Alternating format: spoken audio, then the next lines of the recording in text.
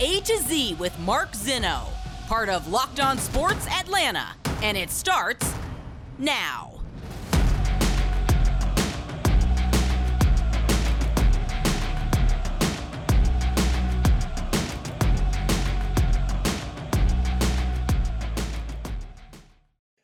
Good afternoon. Welcome to A to Z here on Locked On Sports Atlanta, where today I tell you it's easier than you think. Welcome in.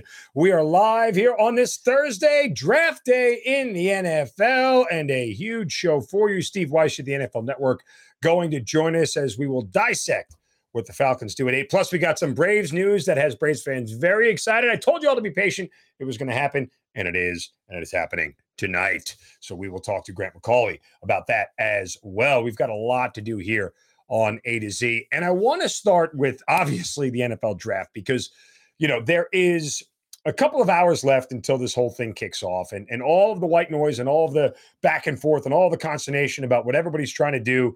And, oh, God, the mock drafts. Oh, God, the mock drafts. Thank God they'll all come to a close, although somebody will release one tomorrow for the mock draft for next year, because that's what we do in NFL circles. We oversaturate the entire world with football. Okay.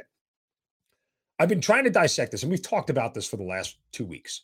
I've been trying to dissect this pick, and I've said something repeatedly that all I want is it to be easy for the Falcons, right? Like, I just want the pick to be obvious. I just want it to be something that is so readily apparent that they can't really be second guessed. And they haven't had that for the better part of, 7 years now since Vic Beasley was drafted. I don't care what anybody says. You can talk to me about Todd Gurley. Vic Beasley was the right pick. He was the obvious pick. He was the smart pick when they picked him in 2015. It made sense. So I hope that this happens again. Now, speaking of those aforementioned mock drafts, 3 of the best in the biz have their final mock drafts out. Mel Kiper, Todd McShay of ESPN, and Dane Brugler of The Athletic. Those are the guys that I look to with their mock drafts as the ones who really kind of provide, I think, the best insight. And it was a couple of years ago that Mel Kiper predicted that the Falcons would take Calvin Ridley. He got that one right when not a lot of other people did. So because one year, by the way, I tracked it all. I literally took like over 100 mock drafts starting on January 1st all the way through the NFL draft from major media outlets, ESPN, CBS, Bleacher Report, wherever they were posted, NFL.com. I took them all and basically weighted out the picks and then did a total of what everybody thought they were going to pick. And there were only 4 drafts that year that had the Falcons taking Calvin Ridley, and Mel Kiper's final mock was one of them. So anyway, I say all that to say that, again, everybody's got a mock draft. So none of this stuff is written in stone. But I started to look at these things and figure out how it's going to be easy for the Falcons to make a selection tonight, where they can walk to the podium and feel confident in the player that they're getting, and have the fan base go, I get it. That's smart. I'm okay with that. Right. And I take these mock drafts just as a way to sort of look at things and go, okay, let's see how the chips fall. For example, Mel Kiper in his final mock, okay, I'm going to give you the picks leading up to the Falcons. Travon Walker at 1, Aiden Hutchinson at 2, Eke Mekwonu at 3, Sauce Gardner at 4, Charles Cross at 5, Evan Neal at 6, Jermaine Johnson at 7. Now, Mel Kiper has the Falcons picking Garrett Wilson at 8 from Ohio State, first receiver off the board. And Garrett Wilson is a phenomenal player, but you know my thoughts on them taking a wide receiver. I think it's a bad idea. The problem is, and where you're going to get second guessed, is you're leaving not one, but 2 players that you cannot pass up on, in my opinion. One of them, Kayvon Thibodeau, who actually has going 12 to the Vikings, falling all the way to 12. And the other one, Derek Stingley Jr., the cornerback out of LSU. I think both of those positions, because for me, again, pass rusher, cornerback, and offensive tackle are the 3 that they really should be choosing from at this point in time, right? Like, you cannot pass up those positions if they are there. They instantly make your team better. They instantly can start and play, and they instantly will be building blocks, if they're good, of the future, period. Right? So, and you'll say, Zinno, I mean, every first-round draft pick is good as a building block. Yeah, right now, Kyle Pitts is not a building block. He's fairly useless at this point in time. Your offense is going to score 19 points a game again. Like, Kyle Pitts isn't doing anything for you. Hence why you don't need a wide receiver. So, You pass up Derek Stingley, can't do it. Pass up Kayvon Thibodeau, can't do it. Let's go to Dane Brugler. Dane Brugler, his final mock has Trayvon Walker going 1, Aiden Hutchinson going 2, Derek Stingley going 3, Eki Ikwonu at 4, Evan Neal at 5, Charles Cross at 6, Sauce Gardner at 7, and he has the Falcons taking Jameson Williams at 8.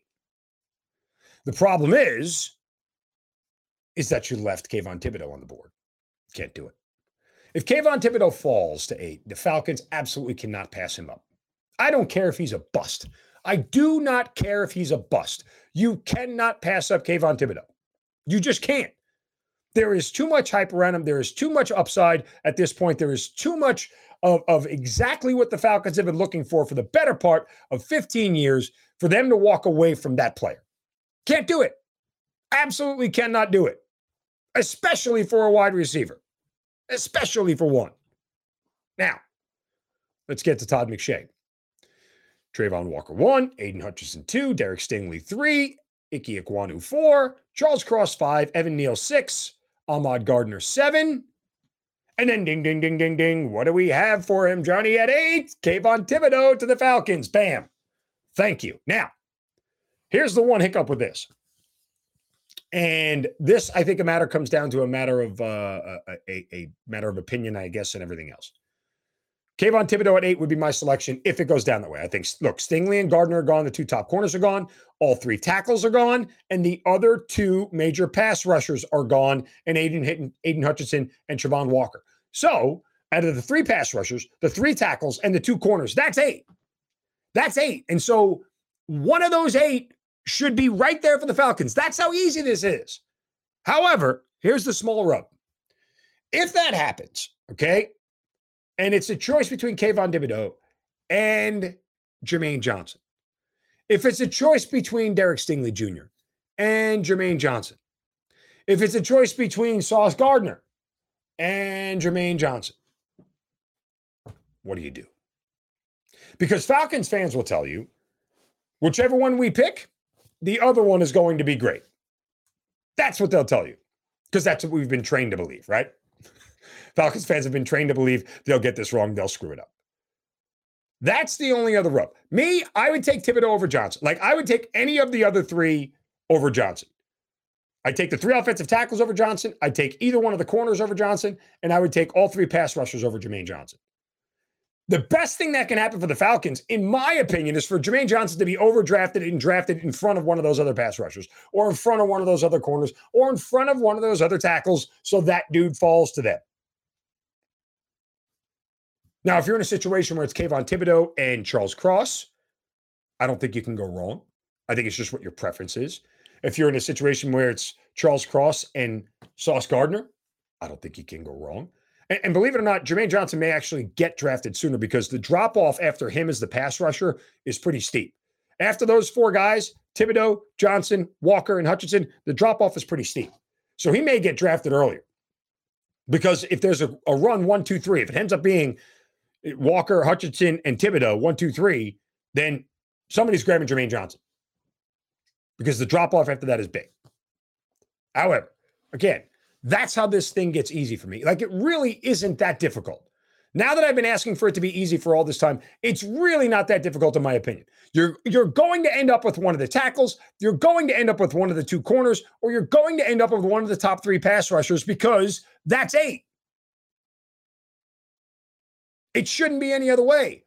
The hard position, again, theoretically, is that if somebody gets taken in there, if Malik Willis gets taken at 6, or Jermaine Johnson gets taken at 7, and you have the choice between one of those first 8 that I just mentioned, then Falcons fans can go, oh, I would want the other guy. I would want the other. Well, I mean, that's an advantageous position to be in. Then just trust your board. Trust your draft board, whichever guy you had rated higher, that's the one you pick.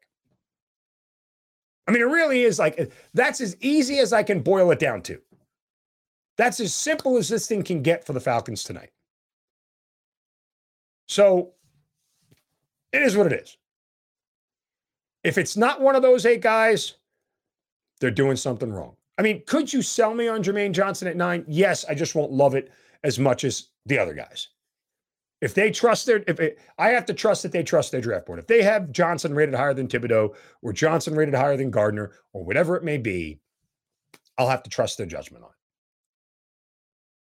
But at a minimum, this really should end up being easy. The only way you screw this up, honestly, is if you go wide receiver. And some people will say you'll screw it up if you go quarterback, but I understand the logic. Don't go linebacker. Don't go running back. Don't go wide receiver. After offensive tackle, defensive end, and quarterback, and then you can't screw it up. So it's easier than you think. All right, coming up next, Steve Weiss of the NFL Network will join us as we'll talk about the Falcons picking the entire first round tonight, risers, fallers, and what's going to happen all in Las Vegas. Stay with us. It's A to Z right here on Locked On Sports Atlanta. Give me a follow on Twitter at Mark Zinno, MarkZinno. Don't forget to follow us as well, Locked On Sports Atlanta at Locked On ATL, free on YouTube and wherever you get your podcasts. Make sure you search Locked On Sports Atlanta. We'll be right back. Welcome back to A to Z here on Locked On Sports Atlanta, free on YouTube and wherever you get your podcasts. Search Locked On Sports Atlanta. NFL Draft just a few hours away, and here to talk about that and everything going on out in Las Vegas for the draft from the NFL Network. It's our good buddy Steve Weiss joining us here on A to Z. Steve, welcome. It is great to talk to you. You look fabulous, my friend. I'm just coming off air. I'm here in studio in Los Angeles. Your makeup ready. I've got all the makeup and all that stuff going on. But by the time the draft kicks off, when I'm on my couch watching it on NFL Network, I will look much different. Well, good. You certainly worked hard enough to earn to deserve a little bit of a break. All right, all the hoopla and everything all comes to a close today. All the white noise finally goes away. In the big picture, your opinion: Trayvon Walker going to be the number one overall pick? It seems that way, and I only say it because of this. I mean, you're hearing a lot of it, but typically having this is about my 18th, 19th draft. When you hear somebody linked to the first overall pick, especially in the days leading right up to the draft, I mean, even if it's a quarterback, that tends to be the case. Maybe the Jaguars pull an audible because you're hearing that inside the building, some people like an offensive tackle, Ike Ekwonu. Is a guy they like. There's apparently some feelings toward Aiden Hutchinson, and that's kind of the Jaguars. If there's no consensus, which I would think by now there's a consensus on who it is. And it looks like Trayvon Walker. We'll see, but again, this is a weird draft. You just don't know right now who that first pick is going to be, and I don't think it's a case of someone trying to protect the pick or not tip the pick.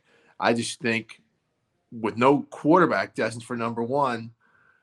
There's a little mystery, a little intrigue. But the Jags know what they're going to do by now. Yeah, well, I mean, the reports were that even though Trent Baalke likes Trayvon Walker, Shad Khan likes Aiden Hutchinson, and we kind of know who wins those arguments, don't we? Well, again, there's a reason why the Jaguars are picking in the top 10 for the 14th time in the past 15 years. Yeah. And, you have to allow your football people to make the football decisions because they're the ones who put all the time and the resources into it. And remember, Doug Peterson's involved now, too. And Doug Peterson's got some say in this as well. And, you would hope, again, that him and Trent Baalke are simpatico and they know exactly what they're doing on this. But Peterson's an offensive guy. He knows his biggest asset is Trevor Lawrence. And even though they just extended Cam Robinson a tackle, he may want some help on that front line, just seeing some of the caliber of offensive players that they have on that side. Steve, let's talk about the Falcons at 8. You've covered this team. You know them inside and out very, very well. Let me just say this much, okay? And I just said this a moment ago. All I want for the Falcons at this point is for it to be easy for them, because nothing seems to be easy for this organization ever. Like, they always seem to find the path of greatest resistance somehow. And that said, if I look at this objectively, the consensus top 8 players, one of the 3 top defensive ends, one of the 3 top tackles, or the 2 top corners, Gardner and Stingley, one of those 8 players is going to be there at 8. Like, to me, it's just obvious. Like, that is somebody's going to fall to them at 8, whether it's Kayvon Thibodeau, whether it's Charles Cross, whether it's Sauce Gardner, Derek Stingley. Like, to me, that's just the easiest thing to do. Will they do that, or are they going to be maniacal and draft a wide receiver? I don't think it's going to be wide receiver. Thank you. Look, but is to say it's maniacal is, look, I'm like you. I see 18 sacks last year, and cannot get over that in 17 games you only generated 18 sacks. So I'm thinking an edge player or a corner, something to some way affect the rush and affect the pass game, right? A good corner can give pass rush guys more time to get to the quarterback. A good rush is really, though, what generates the pressure that you need. So I think if Kayvon Thibodeau or Jermaine Johnson out of Florida State are there, they both fit Dean Pees' scheme, especially Johnson, believe it or not. Pees likes these really hard rock outside linebackers that can generate pressure, but also generate enough attention so other players can get pressure, right? You don't need to be a 15-sack-a-year guy, but they can be an impact guy. An offensive tackle could be there. Somewhere up front, there's going to be a run on a position, whether it's these edge rushers going 1, 2, and 3, or 2, 3, and 4, something like that, or these offensive tackles are going to come off the board. So that's going to allow someone at those positions to become free. And I think that's where the Falcons are in somewhat of a good position, where someone's going to be there, but maybe not their ideal guy. And the one thing they cannot do is to break their board. They came off their rebuilding process this year when they chased Deshaun Watson, didn't get him, and as a result had to trade Matt Ryan, which is something they did not show that they were going to do leading all the way up to this. And you heard Arthur Smith at the league meeting say, hey, sometimes, when you're thinking one way and all of a sudden you try to go another way, you have to regain your footing. So it shows that they upset the process. That's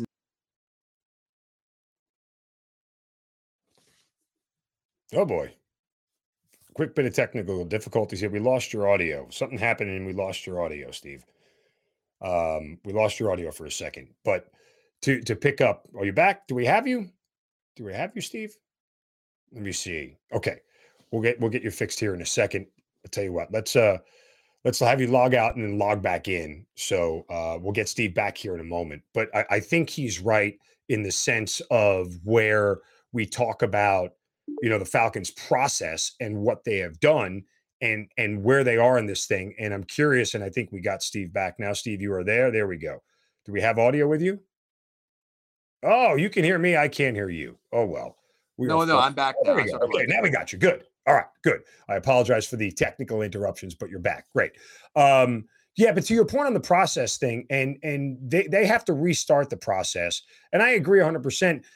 I'm just curious. What I don't know is where that process starts. Is it in the trenches on the offensive line? Because I think there's a great argument to take one. I mean, whether it's you bookend your tackles. Clearly, they know, I think at this point, Caleb McGarry's not a long-term solution at tackle.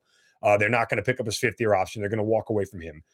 And so if you get somebody to play right tackle in a year or two, when you have to move off Jake Matthews, whether due to money or age or whatever, you already have his predecessor, or rather his successor, in position to do so. And at worst case, you've bookend tackles for the next 2 years on your offensive line, which isn't a bad thing for Arthur Smith. Well, keep in mind, though, the strength of this draft, like you're technically right? But the strength of this draft, there are some really good tackles that are going to be at the back end of the first and early available in the second. So the Falcons can move up to get some of those types of guys. So they don't necessarily need to go that way at 8.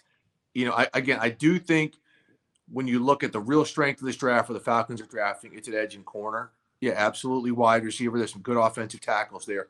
But if you have to wait outside of wide receiver, if you're looking at interior players, if you had to wait, you can wait on the offensive line, right? Again, you can trade back up and get somebody in that area as opposed to a disruptive pass rusher. And all I've heard from inside that building for months is we have got to affect the pass some way. They've got to get faster as a team, right? They don't have any game breakers really speed-wise, and they've got to be able to affect the passer much better than what they did. And again, that's where the Falcons are sitting.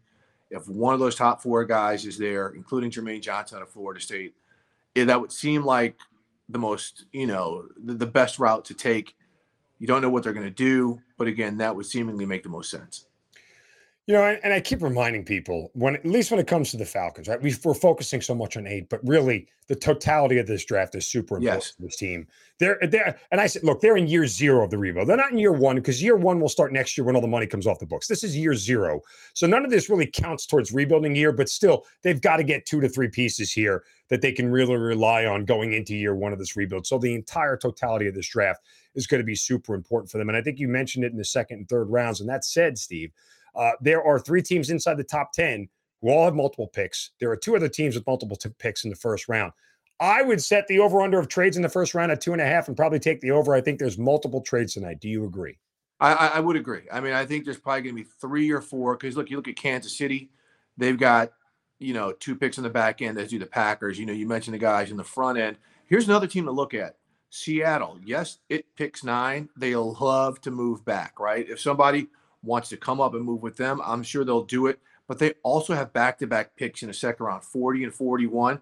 I could actually see them being a team that trades into the first round to possibly get one of these quarterbacks who are going to drop towards the back end of the draft. So these are some of the things that I'm looking at, not necessarily hearing. I don't have a ton of science on that, but just to keep an eye on a couple teams like that. But real quick, Mark, to get back to what you said, the Falcons have 5 picks in the first 3 rounds. They've got to come out with 3 or 4 rotational players and 2 or 3 starters.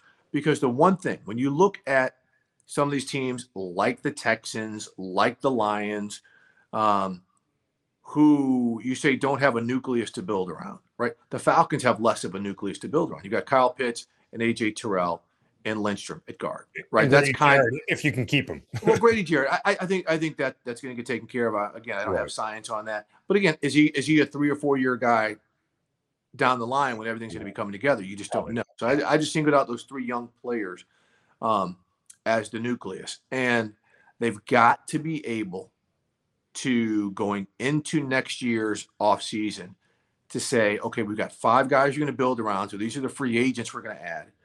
And this is the quarterback we're going to add, to finally say, okay, we can again beginning to build out our flanks and things like that around these guys. So they cannot miss in the first half of this draft. 100%. Let's address the elephant in the room, because as you talk about a rebuild, and I am not necessarily advocating that the Falcons should take a quarterback at 8 per se, but the logic is, in a rebuild, step 1 is getting your quarterback. And you can't do a rebuild process without the quarterback situation settled for the foreseeable future. That means 2 to 3 years down the road, you have stability at the position. I.e., again, Cleveland figured it all out when Baker took over and had 2 or 3 years of runway to play. And even if he didn't play well, and even if he didn't play great, you knew that you could build everything around him because the quarterback situation was settled. From that standpoint, again, if the Falcons want to take a quarterback at 8, I don't hate it. I really don't, because at a minimum, I've said this. One, you can't be afraid to make a mistake here. You can't be afraid to throw him to the wolves, figure out if he can play, and then if he can't, move off him a year later. I mean, the Bengals had no offensive line when they drafted Joe Burrow. They threw him in there, and while the Bengals didn't win games, you could see he could play. They were competitive, and that's all you're really asking for, is a quarterback who can keep you in games and not make mistakes and be like, okay, we're missing pieces. He's got no help around him, but we can see he can play, and I'm okay with them taking it. I know none of these quarterbacks grade out that well and all that talk and everything else, but you're never going to rebuild without the quarterback situation settled, and I'm not sure why you would put it off a whole year. If Joe Burrow was in this year's draft, everybody would be clamoring to come get Joe Burrow. I mean, why do you think all these teams are making these trades for quarterbacks and moves for quarterbacks in the offseason prior to the draft? Because Joe Burrow and Trevor Lawrence and Justin Fields, those guys aren't there. Look, last year you were saying it's when they should have made their move for the quarterback. And frankly, last year was their year when they should have made the move for the quarterback, when they were sitting at number 4. There were guys there that could have helped them, but they decided to stick with Matt Ryan and do what they did. And as I just mentioned, they still don't have a nucleus. Kyle Pitts was fantastic, right? But they just do not have that. And that's the thing. This year, when you look at Malik Willis and Kenny Pickett and some of these guys, are they guys who you think are going to translate to be Joe Burrow, right? You can draft Joe Burrow when, one, you've got, T. Higgins and some other wide receivers on the roster. Who's that guy for the Falcons? You got Joe Mixon at running back. Who's that guy for the Falcons?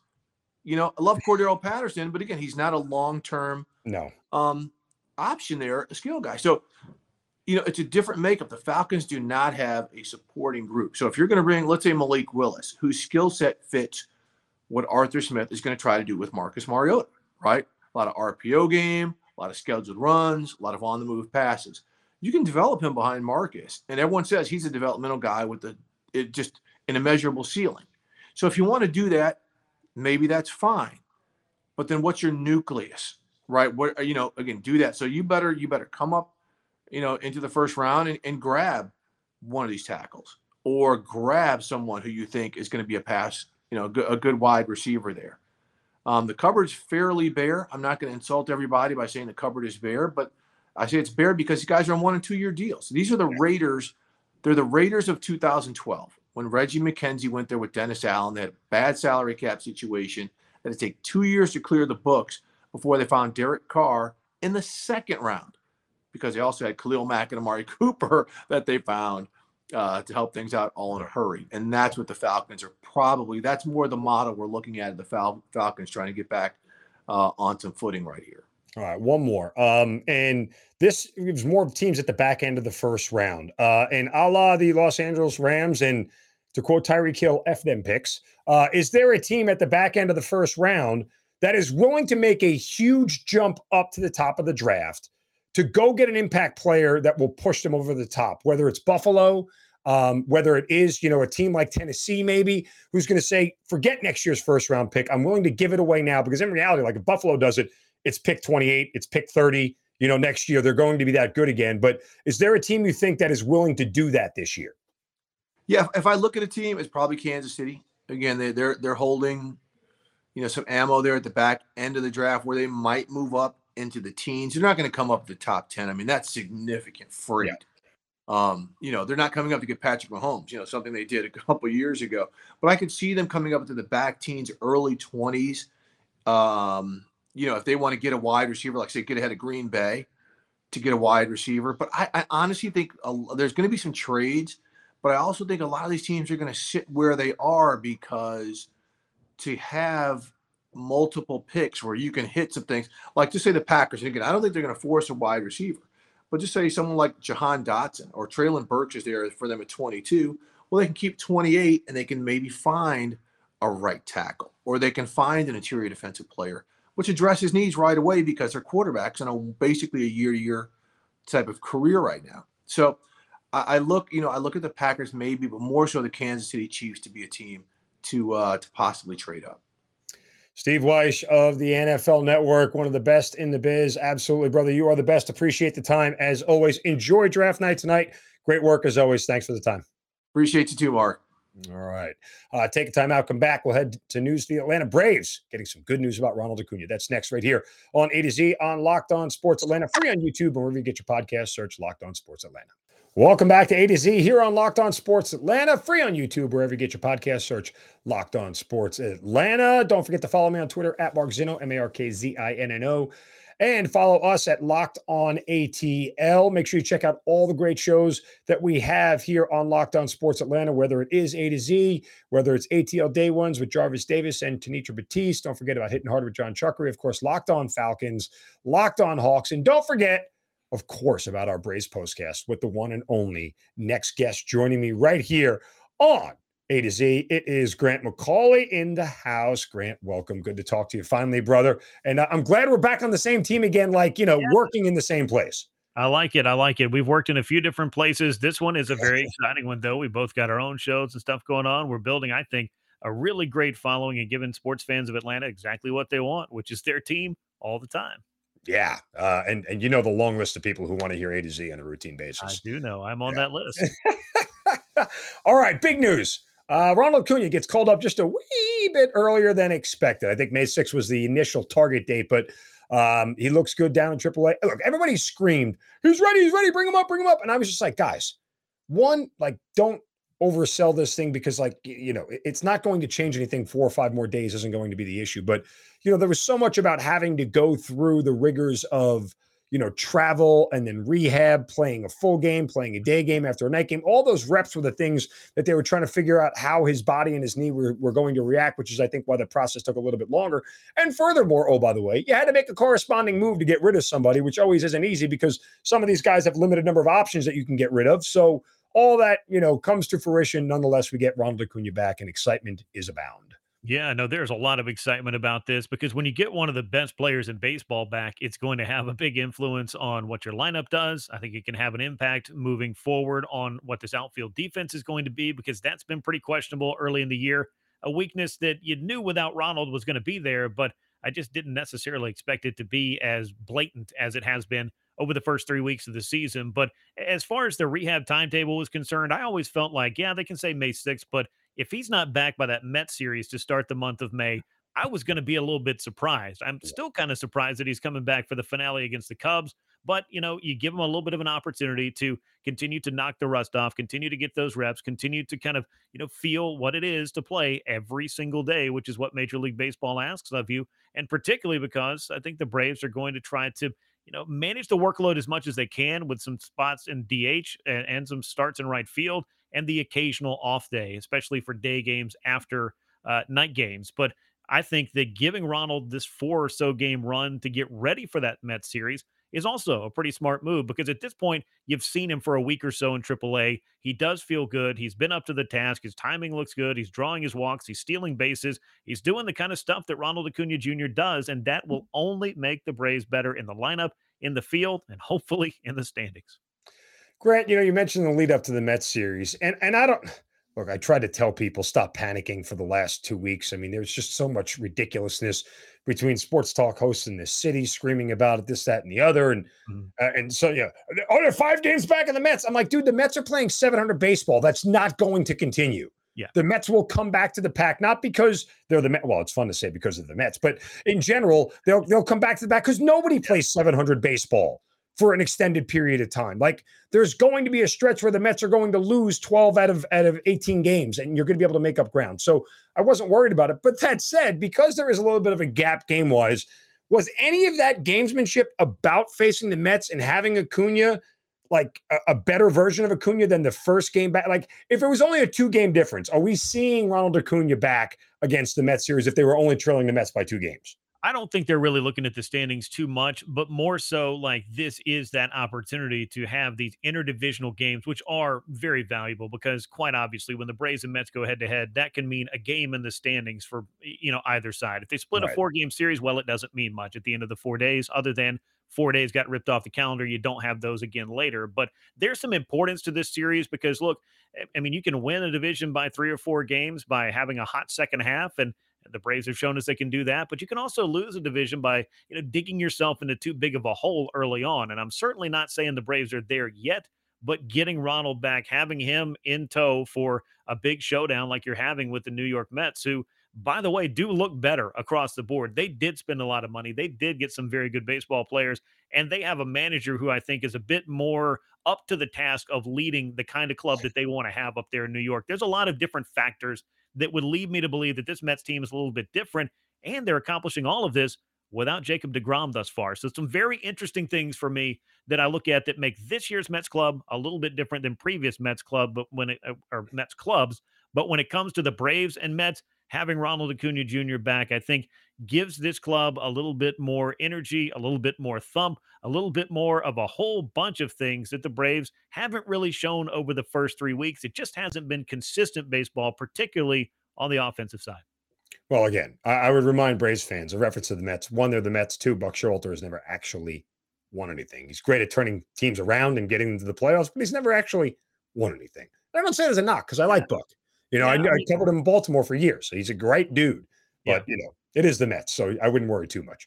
But I do think he's a good transitional kind of manager for them in the worst. If they get a better guy later, that's fine. But this is a guy who does know how to win in the course of the regular season, and we'll see if he's able to do that in terms of what he can elevate the Mets to from a club that had this division sewn up, it felt like, heading into the All-Star break last year, and then fell flat on its face. They can't really afford to do that kind of thing and spend $250 million on their payroll.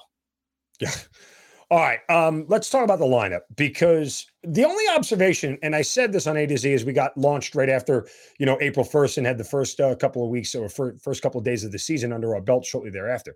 My only observation after the first, week of baseball was 2 things. 1, I thought the strikeouts were a little bit high. Yeah. I hope to see them come down from the team offensive standpoint, a lot of strikeouts, and that's starting to come back to the pack a little bit. But 2, the other thing was the leadoff spot. Rosario struggled from day 1. Now, we know clearly now he's had a problem like, seeing in general, which is always hard to hit a baseball when you can't see. It's a little more difficult than normal. But that said, Ronald at the back of the top of the lineup obviously is going to table set. I mean, look, if you had Ronald Acuna with Matt Olson tearing the cover off the ball for the first 14 games, they might have a completely different record just because Ronald would be on base more. And I think that's really the hope that this lineup, which is built from the top down, unlike a lot of other lineups in Major League Baseball, which are now built from the middle out, but the Braves are sort of traditional in that sense, with the top of their lineup being their strength. I expect to see a quick sort of little jolt in the offense, no?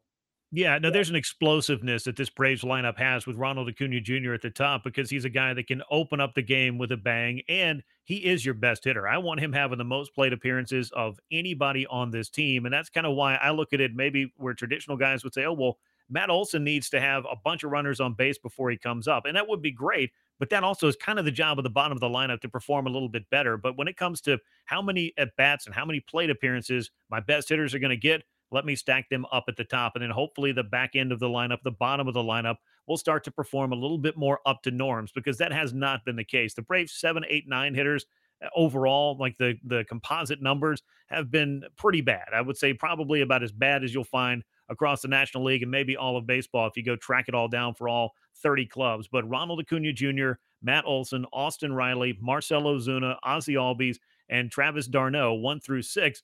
I think that's going to be pretty powerful. And if Duvall starts to get it figured out, if you get something out of Travis Demerit for a little while that excites you and you have him up and in the mix, and then of course Dansby Swanson is off to just a very slow start with a lot of strikeouts, but he's been a streaky player. But he showed again on Wednesday that when the big moment comes around, he's a guy that's going to deliver you a few hits and a few of those throughout the year too. So I think it's a great group overall. But you're right, at the top of the order, you can make it an explosive start and you get Ronald up to the plate as many times as you possibly can in a game. That is nothing but a good thing.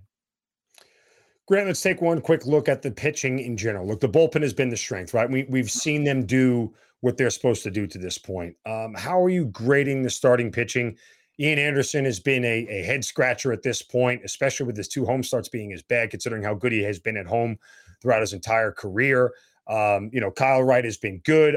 You get Bryson Elder, and what is he? I mean, we have the 6-man rotation. One, should they go back to the 5-man rotation now that we're a little bit deeper and pitchers are a little bit more stretched out? And what do we make of the starting rotation so far? I think they're going to go back to the 5-man rotation very soon. There is that Who's double the odd header man out? inside of that New York series. I mean, right now, if you're asking me who the Braves' best 5 starting pitchers are that I think they're going to go to the post with, it's going to be Max Fried. It's going to be Charlie Morton. I know he's struggling. It's going to be Ian Anderson, who's been kind of up and down. Kyle Wright has really been the savior of the staff. He has looked outstanding.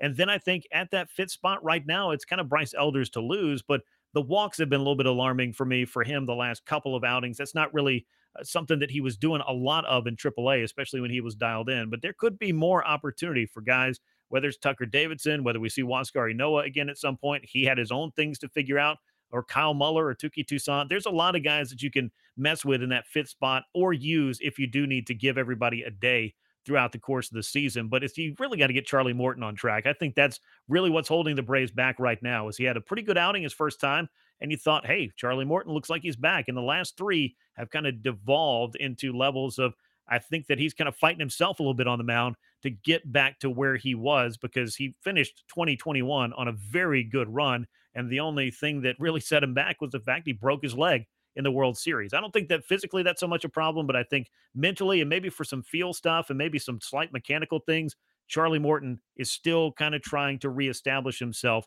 after a long layoff, a short spring training. There's a lot of different things in there, but he hasn't made a lot of excuses other than saying, look, I'm letting the team down every 5th day and I got to figure this out. Any concerns about Ian Anderson at this point? Not really. I think that the big thing with him is going to be fastball command. I think you can tell a lot about Ian Anderson by where he's locating his fastball in the first inning or 2 of the games. If he's missing consistently up and out of the zone, it's a non-competitive pitch. And even with an 80 grade changeup, which I believe he has, one of the best changeups that any young pitcher can have, it's not going to entice the hitters to get out of the strike zone because you're not ahead, 0-1, 0-2, 1-2. You're not in the count where you can really utilize your other weapons. Maybe leaning a little bit more on his breaking ball as well and doing a little bit of what Kyle Wright's doing where he's just pounding the strike zone with fastballs. Then he's using his breaking ball. Anderson's weapons more so the changeup, but you've got to be able to, consistently command it. And that to me has been when Ian Anderson's been at his best.